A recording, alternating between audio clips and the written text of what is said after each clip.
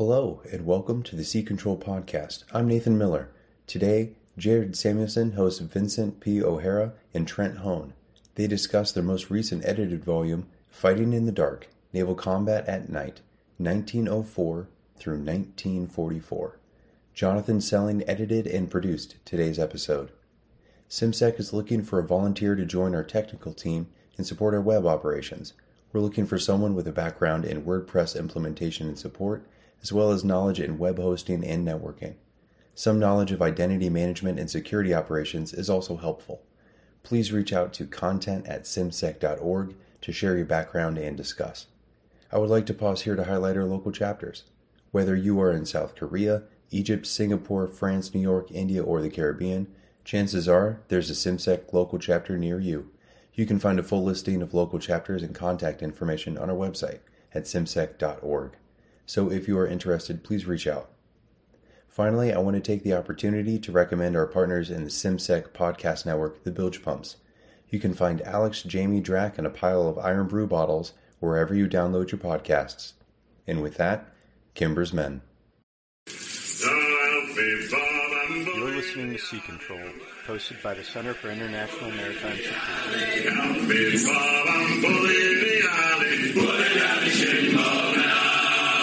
Aloha, shipmates, and welcome back aboard Sea Control. My guests today are the editors of Fighting in the Dark, Naval Combat at Night, 1904 to 1944, Vincent P. O'Hara and Trent Hone. Gentlemen, welcome. Vince, you haven't been on with us before, so we're going to start with you today. Could you tell your audience a little bit more about yourself, please? Okay, well, thank you, Jared, for having me today. My name is Vincent P. O'Hara. I am a naval historian. I publish primarily with Naval Institute Press. I'm at a loss for words to describe myself, apparently. I America's preeminent historian of the war in the Mediterranean? I mean, is that fair? It's like you're the one that I always go to when I want to look up something about the Mediterranean. That seems to be where your focus has been. My focus has been on World War II. It's been mostly late 20th or early 20th century naval history. I was originally fascinated more by naval operations, perhaps, but my orientation over the last 10 to 20 years has trended towards naval technology, doctrine, some of the reasons why navies fight the way they fight. And I'm very much into comparative analysis. I'm interested in the story of the U.S. Navy in the Pacific, of course. It's, such a story, but I'm also interested in the story of Italy and the Mediterranean, or perhaps the sea power conflict that Peru and Ecuador fought in 1941, which is a fascinating mini case of sea power in action. And these things interest me. The whole process of fighting in the dark is a spin-off of that interest, I believe. It's how navies do things compared to each other. And this has been my fascination and my orientation when pursuing my love for naval history. All right. I'm making a note about the Purdue, Ecuador 1941 thing. You caught me off guard with that. That's something I've never heard of before. And we'll circle back to it offline here because I'm definitely going to want to talk to you about that. Trent, welcome back. Could you remind the audience about your background, please?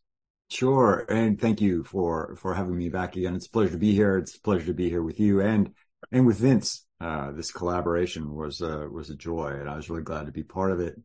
I am also a naval historian. My focus has been primarily the United States Navy in the first half of the 20th century. I like to describe it as sort of from the Spanish-American War up through the end of World War II. And the lens that I typically apply to that is with organizational learning. Doctrinal development, tactical innovation has been a very good vehicle for that. So that's where I got started. But more recently, I've found ways to dovetail it more effectively with the day job. So naval history is not what I do to make a living. I am a management consultant that looks at technology and how organizations can make more effective use of it to either go about their work better, accomplish their missions more effectively, or to learn and innovate faster. And so one of the things that I enjoy about what I've chosen to do with naval history is I look for ways in which organizations, particularly the United States Navy and its subunits, have done that in the past, trying to identify or draw out, elucidate lessons that could be applicable, not just for understanding the historical context, but for how we might help organizations learn and innovate more effectively today. Well, thank you both again for coming aboard. As a reminder to listeners, all opinions are our own and not reflective of any institution with which we might be otherwise associated. So Chapter 3 of this work on the British Navy's evolution as night fighters was contributed by James Goldrick. I believe this chapter represents his last published work. Vince, I think we talked about, I know you have something to say on the subject, so I'll ask first for you to share how you knew the Admiral and any thoughts on his place in discussions like this one. And Trent, if you have anything to add, obviously you'll have an opportunity. But Vince, please. Well, I think James Goldrick has been one of the outstanding naval historians writing in this last 20 years. I knew of his work, of course. I remember writing a work with Lynn, one of the co-authors in Fighting in the Dark, about World War II combat, and James had written this wonderful, wonderful article about the use of coal in naval combat and how fine Welsh coal gave the British an advantage over other navies at that time. And just the depth of detail, the some of the alleyways that he walked down in his analysis were just wonderful. And I contacted James. I can't remember the very first time, but over the course of my dealings, I tend to be a little forward in reaching out to people that I see value in and I want to talk to. And James turned out to be eminently approachable. I mean, he's a 2-star admiral. He commanded NATO forces. He's a massively respected historian, but he was also very approachable, very, very kind. And he agreed to come to San Diego or stop by San Diego on a trip back in 2019 to be the keynote speaker for a new organization which we had started, and Trent participated in that conference. I remember it was quite a few eminent people appeared. Craig Simons attended. We had Michael Whitby, of course. We had other folks. It was the first meeting of the Western Naval Historical Association, and James was the keynote speaker. And I had the privilege and the honor of attending to James over the course of 3 days, and that solidified our relationship and made it much easier to approach him to participate in this particular project, which he, graciously and kindly agreed to do. And Trent, you probably want to add to that, I imagine. Sure. Yeah, that conference was a wonderful seed. I mean, we can see a number of us who ended up writing in the book, attending there, right? You just mentioned, well, yourself, me, James Goldrick, Michael Whitby. Stephen was there. Stephen McLaughlin was there too. So quite a few of us. The book wasn't a concept at that time, but that established certain relationships. And I was impressed. That conference was the first chance I had to meet James Goldrick, and I was impressed with how approachable he was. It was very easy to have a conversation with him about these topics, about naval history, about these ideas. He wasn't aloof at all. No, not at all. Everything that he'd done. There are people who have achieved similar things who can be that way, but he wasn't that way at all. Very down to earth, very practical, and very willing to share his thoughts, to give his opinion. And you see that, I think, in what we've produced in Fighting the Dark. I mean, there is the 3rd chapter that has his name on it, and that's his. But he also, we would periodically get together through the authors through the course of writing, and exchange ideas, talk about how our chapters are going. And so James was very good at offering the rest of us feedback, sharing his thoughts. And so some of his ideas found their way into the introduction and the conclusion and helped make the whole work better. So one of the things that I think readers should understand is, yes, Goldrick wrote the 3rd chapter, but his stamp is on it, on the entire thing in a way, because it wouldn't have been the same book without him. Well, let's talk about the book. Trent, I'll pose this question to you first. And again, Vince, anything that you want to add on top, you're more than welcome to do so. Why did you decide the subject of naval combat at night needed its own book?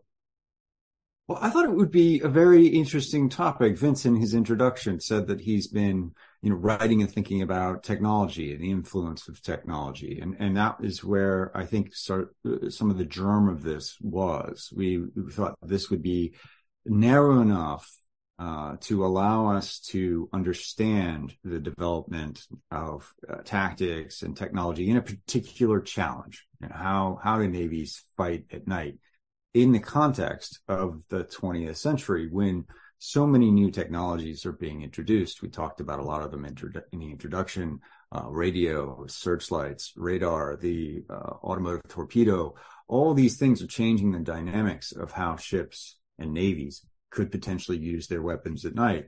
And so we thought it could be a compelling story. Many of us have written about night fighting in one context or another, usually embedded in some other history or in a particular article that is more narrow in focus. But we thought we could tie it together and we could make this arc. We could talk about how different navies, building on their context and their existing knowledge, could try to integrate these technologies at night in order to learn and fight better. And so we thought that was a useful thing to do, and we got an interesting group of people together to do it with us. And so I didn't wholly anticipate it at the beginning, but I feel like we got to some powerful themes, one of which that I really welcomed as I saw it coming out in the chapters, and then in what Vince and I wrote in the introduction and conclusion, is how important strategic context is on the development of tactics and doctrinal development. Oftentimes in our analysis, we tend to assume that tactics can be more pure and they can be divorced from that context. But I think how we showed through the various chapters in the arc of this book, how that is often a mistaken assumption. And I think that's quite useful. Yeah, I'd like to expand upon that just a little bit.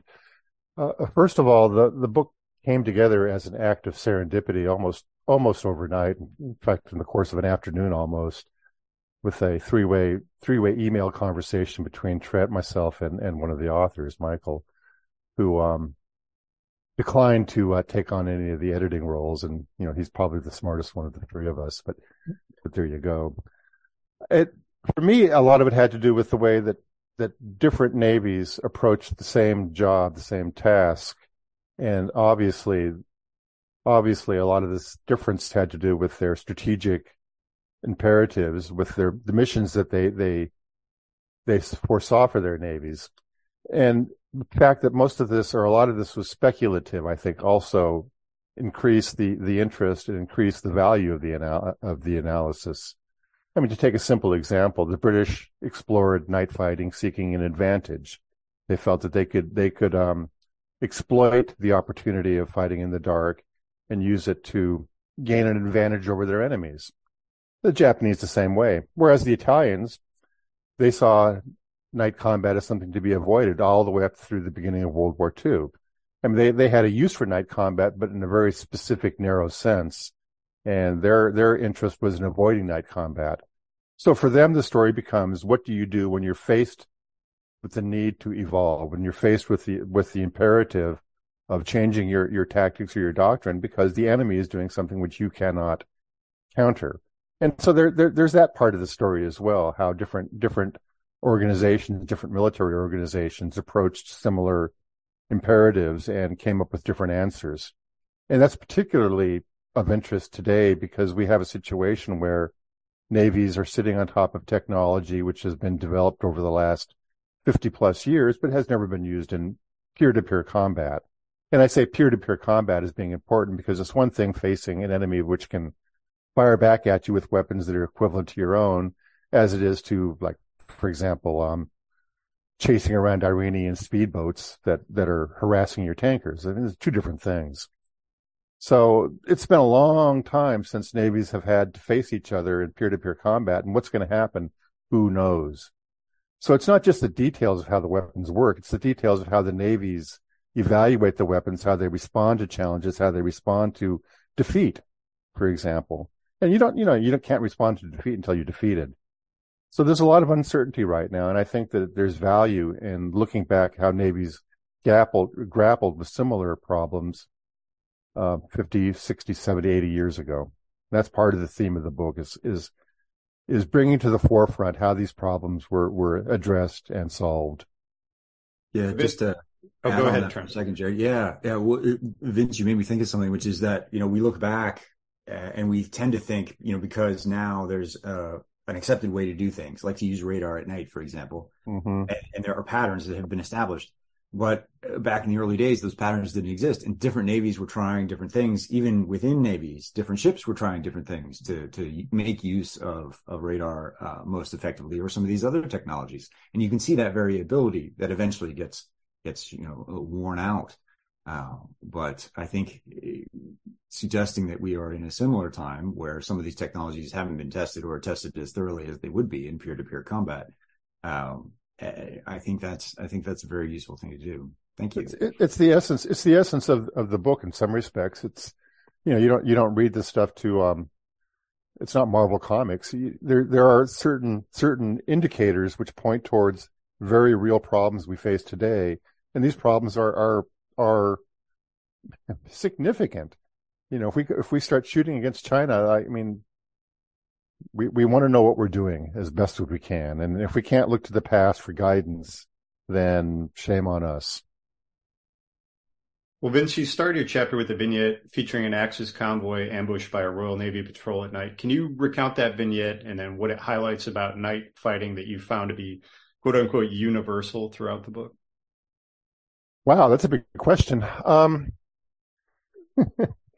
Yeah, the vignette had to do with a convoy of 25 small motor sailors and fishing craft that the Germans were using to bring troops to the island of Crete, which had been subject of a paratroop drop. The Royal Navy had sworn, the British Royal Navy had sworn that no enemy ships shall land troops on this island. The convoy was escorted by a single Italian torpedo boat, which is a small, think of it in terms of a destroyer escort, but it's actually less than that.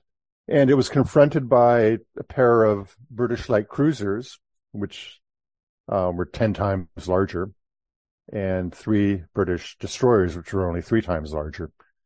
And what happened was the cruisers and the destroyers, which had radar, cruised around the convoy for a couple of hours, shot up everything they could see. Unfortunately, they couldn't see that much because the craft were small. It was dark. It was a dark night. The weather wasn't all that great. So they're going back and forth at 20, 25 knots, shooting at what they can see. It's a lot of smoke, a lot of visibility is being degraded. They sail away after a little bit more than an hour, believing that they had sunk the entire convoy and put 4,000 Germans into the sea.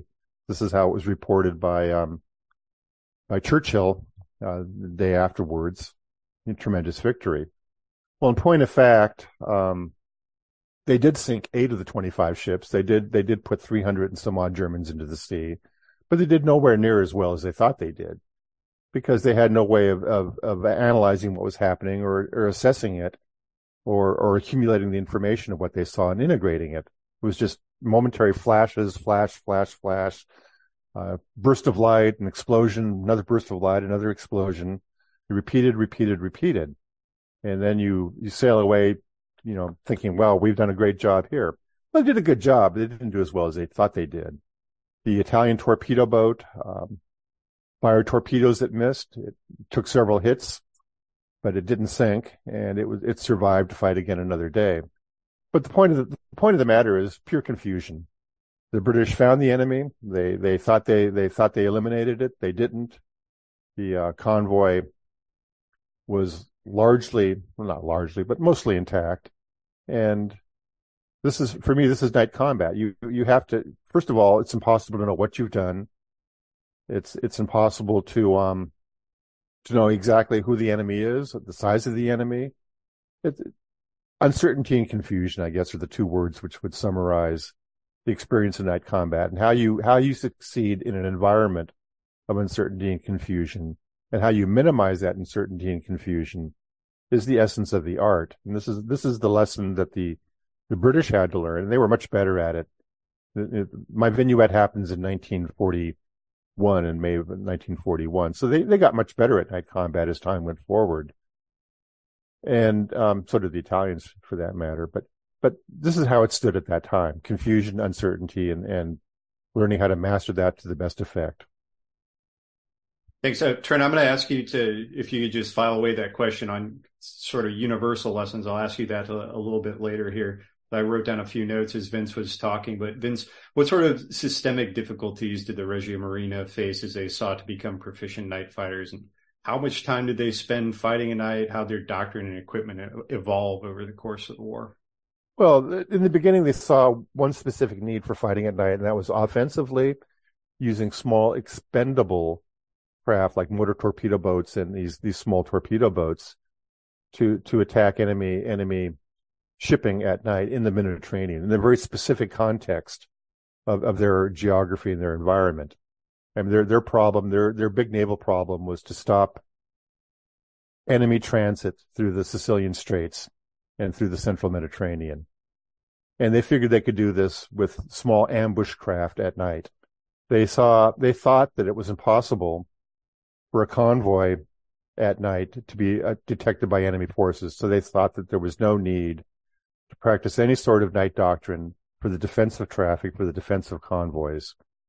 They saw no need for larger groups of ships, cruisers or destroyers operating at night because of the command and control problems. They saw no easy way to control ships at night, and so they decided to just avoid it. If a task force is cruising at night, the cruisers were supposed to lead, not the destroyers, so that they could turn away if encountering enemy forces, and the destroyers could come up and take care of it. I mean, this is backwards to the solutions that the British, for example, or the Japanese came up with. You send your light forces out front to scout. You know, it seems obvious, but it wasn't to the Regia Marina. So there you go. They developed. They learned that they needed to fight at night, especially after the Battle of Matapan, where a pair of Italian heavy cruisers were ambushed by German battleships at night, and the British battleships got in the first salvos from 4,000 yards. It's obvious what happened. After that, they strenuously tried to develop an ability for their fleet to fight at night, and it was a long process. They had no radar until after Matapan, when they learned that the Germans, as a matter of fact, had developed shipborne radar. That came as a surprise to them. And after a year, the Germans gave them a couple sets that they could put it on their own ships. But they developed gunfire tactics, to develop maneuvering tactics. They had to practice this stuff, and they thought they got a lot better.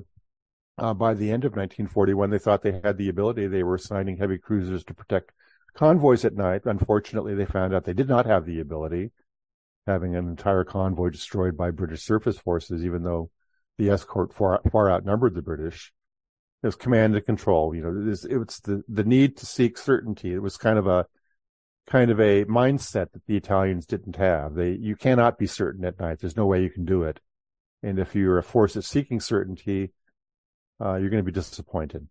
It's a long story, and I don't want to go into too much detail here. It's very well plotted out in the chapter that I wrote with my co-author Enrico Cernuschi, who's an Italian gentleman and provided much of the material from the Italian archives that went behind this, into writing this chapter.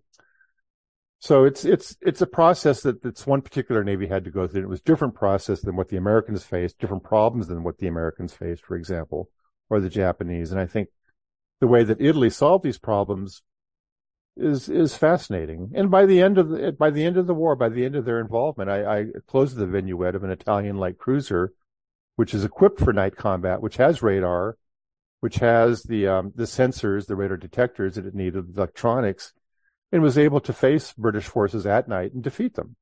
And so it's a process, and that process came a little bit late and slow for Italy, but they arrived there just the same as the Americans did, in their own fashion, in their own way. So you mentioned an Italian collaborator. I'm going to go briefly off topic here because this is just sort of a historian's methodology question I have for you, because I mentioned before the work that you've done on the Italian Navy. So yeah, got my copy of Struggle for the Middle Sea right here in front of me. Which has been translated into Italian, I might add. Absolutely. But it's pretty much you and this guy, James Sadkovich, writing about the Regia Marina in English. And man, me finding other sources on that was a heck of a challenge. Don't forget Jack Green. Look. You're right. I've absolutely forgotten Jack Green, and his book is in the other room. But like, there's not a lot of you writing about the Italian Navy in World War II. So what is the particular challenge of finding information? Is it just the Italian archival system, or is the interest because the U.S. wasn't quite as involved there? The interest for me was a curiosity developed about 35 years ago. And I was reading accounts of the Mediterranean, how the British established moral supremacy after the Battle of Calabria and all this, that, and the other. And I was reading the accounts and go, I obviously do not understand what moral ascendancy means because I don't see it. I just do not see it, which developed a big curiosity in me. It's trying to find out more and more and more about what went on in the Mediterranean. And as you pointed out, Sadkovich was a revelation. I thought, somebody's actually writing about this stuff. As time went forward, I encountered my Italian co-author about 25 years ago. So it's been quite a long time. And, he had definite ideas about what was going on. And we did not agree on everything, but we certainly shared the passion and the curiosity. We were able to establish a fairly fruitful relationship through time. I at this point, I have pretty much free access to the Italian archives. I'm considered a collaborare for Ufficio Storia Marina Militare, and so if I ask them for stuff, they send it to me, which is a blessing. So it's been a long road and a long process, but I feel like the state of information regarding to the Italian participation in World War II has been transformed from what it was 20 years ago. And there's, those jokes about the glass-bottomed boats, how does an Italian admiral review his fleet, et cetera, don't have, they're not quite as funny as they used to be because they're not, it's just, we're in a different world as far as the historiography of World War II at sea is concerned. So, Trent, your chapter focused on the conflict between the Imperial Japanese Navy, who I believe were recognized as the best night fighters, and the U.S. Navy, probably the most technically advanced Navy, from 1942 on. How'd that conflict start and then change over the course of the Guadalcanal campaign? Sure. So it's probably important to mention that there's really two chapters that talk about the Pacific. There's John Parshall's, which just precedes mine, and he focuses on the Imperial Japanese Navy and basically covers the time period up through the end of the Guadalcanal campaign. And mine, I discuss it because it's important for what comes later, but then I focus my attention in more detail on 1943 and 1944, when some of the lessons of Guadalcanal get integrated into the U.S. Navy's tactics and doctrine. But to start with the Guadalcanal campaign and answer your question, one of the things that I wanted to make sure to impart to readers with the chapter is that there was extensive preparation in the United States Navy for night combat, going fairly far back, at least to the Atlantic Fleet torpedo flotilla before the United States enters World War I. So 1913 is when you can really see some of that start to take off. And they had focused on something called the night search and attack. This idea being you would use destroyers or light forces to search for an enemy formation and then attack it. Now, there are assumptions that get baked into that idea. That is that you have to search and that you have to not just find the enemy formation, but penetrate a defensive screen so that you can attack the heavy ships at the center of the formation with torpedoes. And over the course of the interwar period, as the U.S. Navy's tactics become more sophisticated and more practiced, as new ships enter the fleet with increased capabilities, one of the things that starts to happen in the exercises that explore how a night search and attack might work is that the screening forces become more capable. They're better at sighting approaching destroyers, in part because destroyers get larger, but also because their techniques are superior. And so destroyers become accustomed to this idea that, well, rather than just sneaking through an enemy screen, we have to fight our way through an enemy screen now. We're going to use our guns first. And then once we're in the heart of the enemy formation, then we can use our torpedoes to destroy, battleships, carriers, or other heavy ships and the like. So there's a reinforcement of what ultimately proves to be not the best approach, which is to start shooting with guns first. And this is what you see in the Guadalcanal campaign. It's part of the criticism that gets offered of how the U.S. Navy was approaching things. In part, though, so there's this belief that guns will be important, but it's also tempered by immediate lessons. So the Guadalcanal campaign, in terms of night battles, begins with the debacle at the Battle of Savo Island. 4 Allied cruisers are sunk. The Japanese prove extremely capable. They are not detected by SC, the early search radars that have been put out to try to find them. And so that drives a search for new solutions. Oh, well, some of the established approaches don't work. What are we going to do? And Rear Admiral Norman Scott introduces a very compact linear formation, essentially abandoning the idea that we're going to use destroyer torpedoes as a significant weapon. And instead we'll use guns from cruisers and destroyers together. It works to a certain extent at the Battle of Cape Esperance in October 1942. But it doesn't prevent one of the things that Scott is trying to achieve, which is that he's trying to avoid friendly fire, and destroyer Duncan is subject to friendly fire and potentially sunk by it.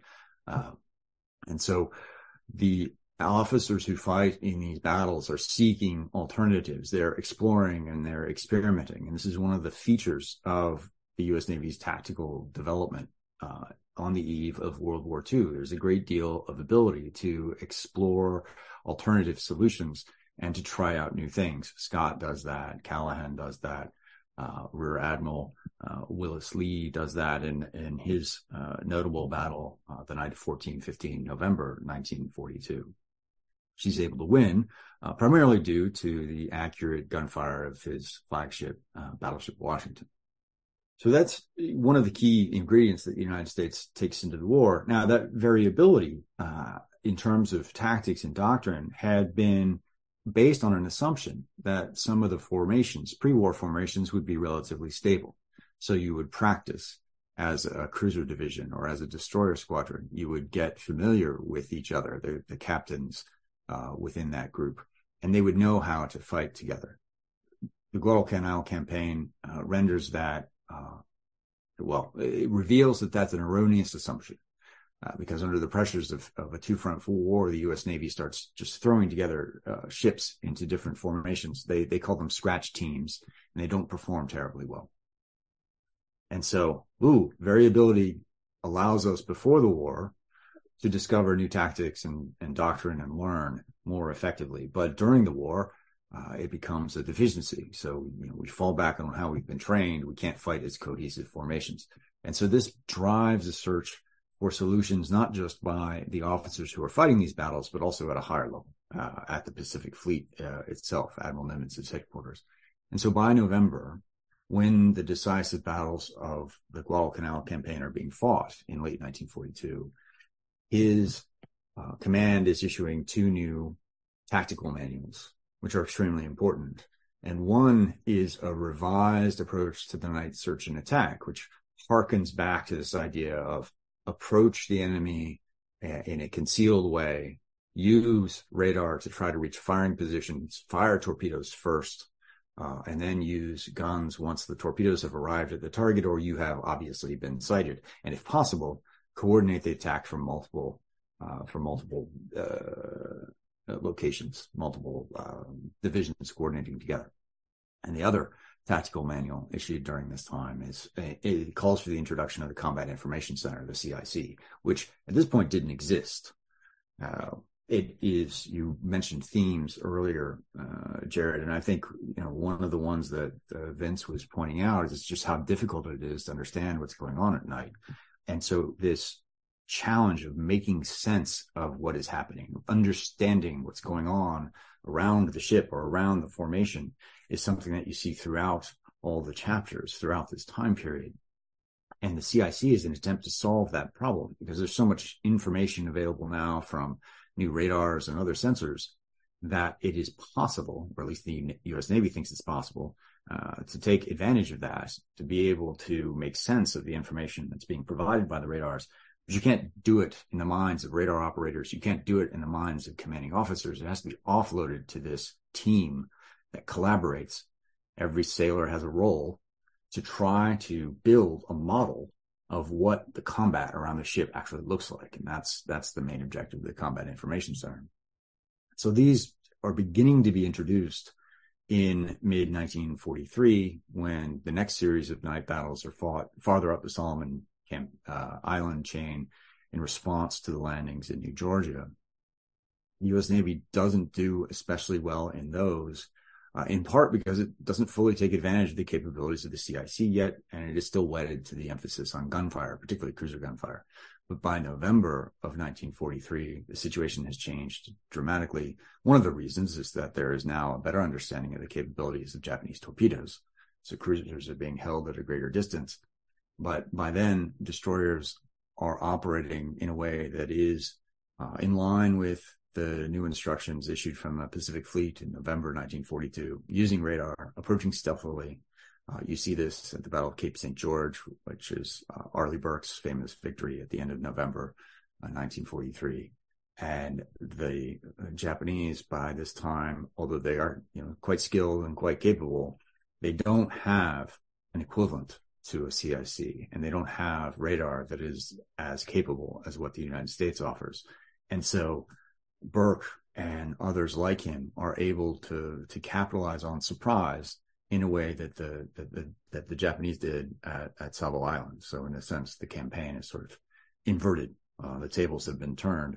And that makes me think of another theme, which is how fast these battles tended to move and the importance of time. And that harkens back to Burke's admonition. He was asked by a young officer around the time of this fighting in 1943, what's the difference between a good officer and a poor one? And he thinks for a little bit and says 10 seconds. So how fast can you make sense of what's going on and then act? Really, that is the concept.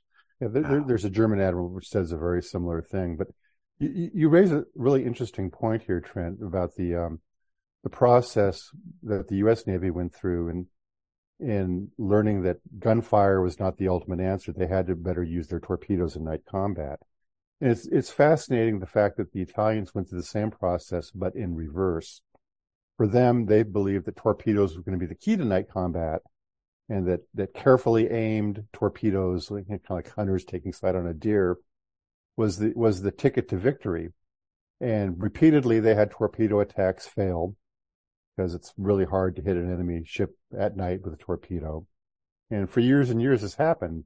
They avoided gunfire at night because they believed that gunfire would reveal them to a superior enemy. And it was not until they learned that they needed to open fires as soon as they saw the enemy with every gun that could bear, as fast as possible, that they started gaining night success. And so it's interesting how everybody was trying to arrive at the same point, but they were starting from different positions, and they had to employ different techniques or practices, like guns or torpedoes, something as basic as that, in order to advance down that road towards victory. And the Italians and Americans did it in quite opposite fashion. That reminds me of something that James Goldrick put in his chapter that the British had focused on, or started to focus on, in the interwar period. I think it was abbreviated IPMO, immediate production of maximum output. Yes. For me, it's like an accounting term, first in, first out. But yeah, immediate output. I mean, I don't think that's fundamentally different than and I can't even remember which of your co-authors contributed the chapter on the German Navy's sort of preparations for World War I, where they talked about the exactitude with which they expect their captains to employ their torpedoes. And each torpedo should be treated like this very precious asset until they finally realize, like, no, the best employment of these is to get them all in the water, as many in the water at the same time as quickly as possible. Yes. At some range, not necessarily right up close if you can, but you don't have to wait for the perfect shot. The perfect shot's not going to come. If you wait for the perfect shot, you're going to get sunk. And it's like you said, as much as possible, as soon as possible. Yes, yeah. Trent, did you? Oh, I'm sorry. Go ahead. That's another theme, which is, almost all these navies come into the wars that they fight with a set of assumptions, and they have to be revised. They may not be as wrong as what we were just talking about with the German Navy before World War I. Well, assuming that, one torpedo per target is going to be sufficient and we'll be able to aim it precisely and we'll get close enough and it will hit, right? Maybe not that far off from reality. But they have assumptions that aren't quite right. And then they have to temper them. Right, combat experience has to lead to a revision of approaches, and we see this time and again. It's not just testing your assumptions; it's having the intellectual honesty to do those tests. Because let's face it, not all navies are equal in that respect, and not all navies were able to assimilate the lessons of combat effectively in World War II. And it's interesting to see side by side how the Japanese did it, how the Americans did it. We know that the Japanese were looking at the lessons and trying to integrate those lessons, but unfortunately for them, they had a system of reporting and of combat evaluation that basically hid the lessons from them. In other words, they thought they did much better than they did, and they didn't want to lessen anybody's honor by questioning, claims of success. That's just systemic in their system. The British tended to be better at that. I think the Americans were even better. The Italians were ruthlessly honest when it came to evaluating their performances at night, and they said, well, it would have been better if we'd done this stuff before the war, but we didn't. So let's get down to it now and do what we need to do. Well, and again, to go back to your co-author here, and again, I can't remember who contributed the chapter, and I don't have what the book is. Talking about Len and the Germans, Leonard Heinz, yeah. Mm-hmm. He mentioned a funding constraint very specifically related to the torpedoes. And I can't help but think of all the discussions that we're having today about, what our missile purchases look like as we, look across the Pacific at potentially another adversary. And we have all these conversations like, okay, well, when are we going to run out of missiles? And the same thing is happening. Yeah. And the same thing is, we're seeing some of the same production challenges as we look at what's going on in the Black Sea between Russia and Ukraine. So, history doesn't repeat, but it rhymes. The last thing that I wanted to ask about was, the theme that came up to me as you were speaking earlier, Vince, was that you talked about the confusion of daylight and BDA.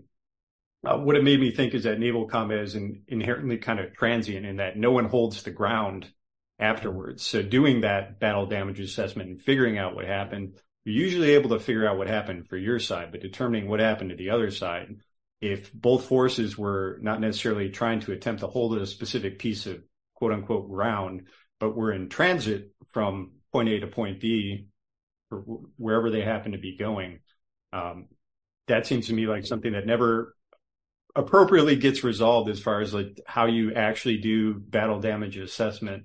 I'm just wondering, how many of these admirals after the war were reading official histories like, oh, that's what happened. All of them. But we did win.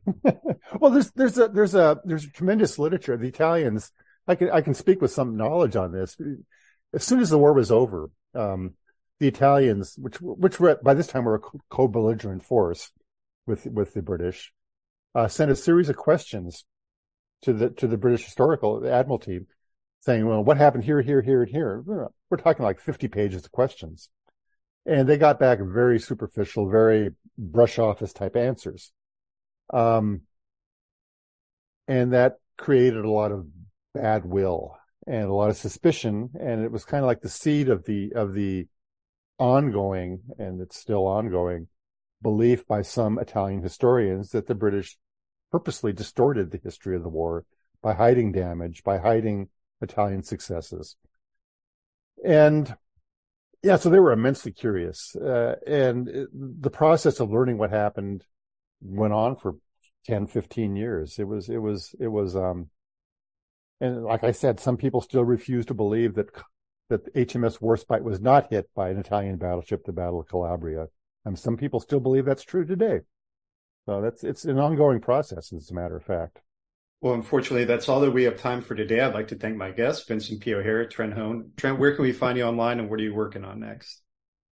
I have a website, although unfortunately I don't have much capability to keep it up to date. The books are on the Naval Institute Press's website, so that's a good place to look. I also have a Twitter handle, although that site seems to be degrading relatively quickly. So I'm not spending as much time on there as I used to. But yeah, and I'll try to appear on various YouTube channels and things like that, where when I get an opportunity to talk about these ideas or this book, Fighting in the Dark, or some of the others that I've written. Yeah, I will say for your case, we'll have a link to it in the show notes. But Sea Control 209, we recorded with you and one of my former students, Sebastian Goldstein, talking about your book, Learning War, which goes very in depth into the way the U.S. Navy evolved, not just at night fighting, but several other aspects over the course of World War II. Vince, where can we find you, and what's your next project? You can find me at vohara.com, all lowercase together, no apostrophes. I appear on some YouTube channels. In fact, I was on that World War II TV yesterday talking about the Battle of Casablanca. The Americans fired 8,802 shells at Casablanca and had 0.19% hits. There you go, naval statistics in action. I'm working right now on a one-volume history of World War II at sea. Not a traditional book. It's kind of a exploration of some of the unknown themes. I spend a quarter of a chapter on that war between between Ecuador and Peru, for example, because it did take place during World War II and was part of the many campaigns. The famous battle between the French state and Thailand, for example, Ko Chang, another thing, that example of stuff that I cover. So that's what I'm working on now. I look forward to reading that, and I will definitely be in touch with you about the Purdue Ecuador piece, as well as anything else I find there a note here. But thank you both again for joining us. To listeners, thanks for tuning in. We'll see you next time.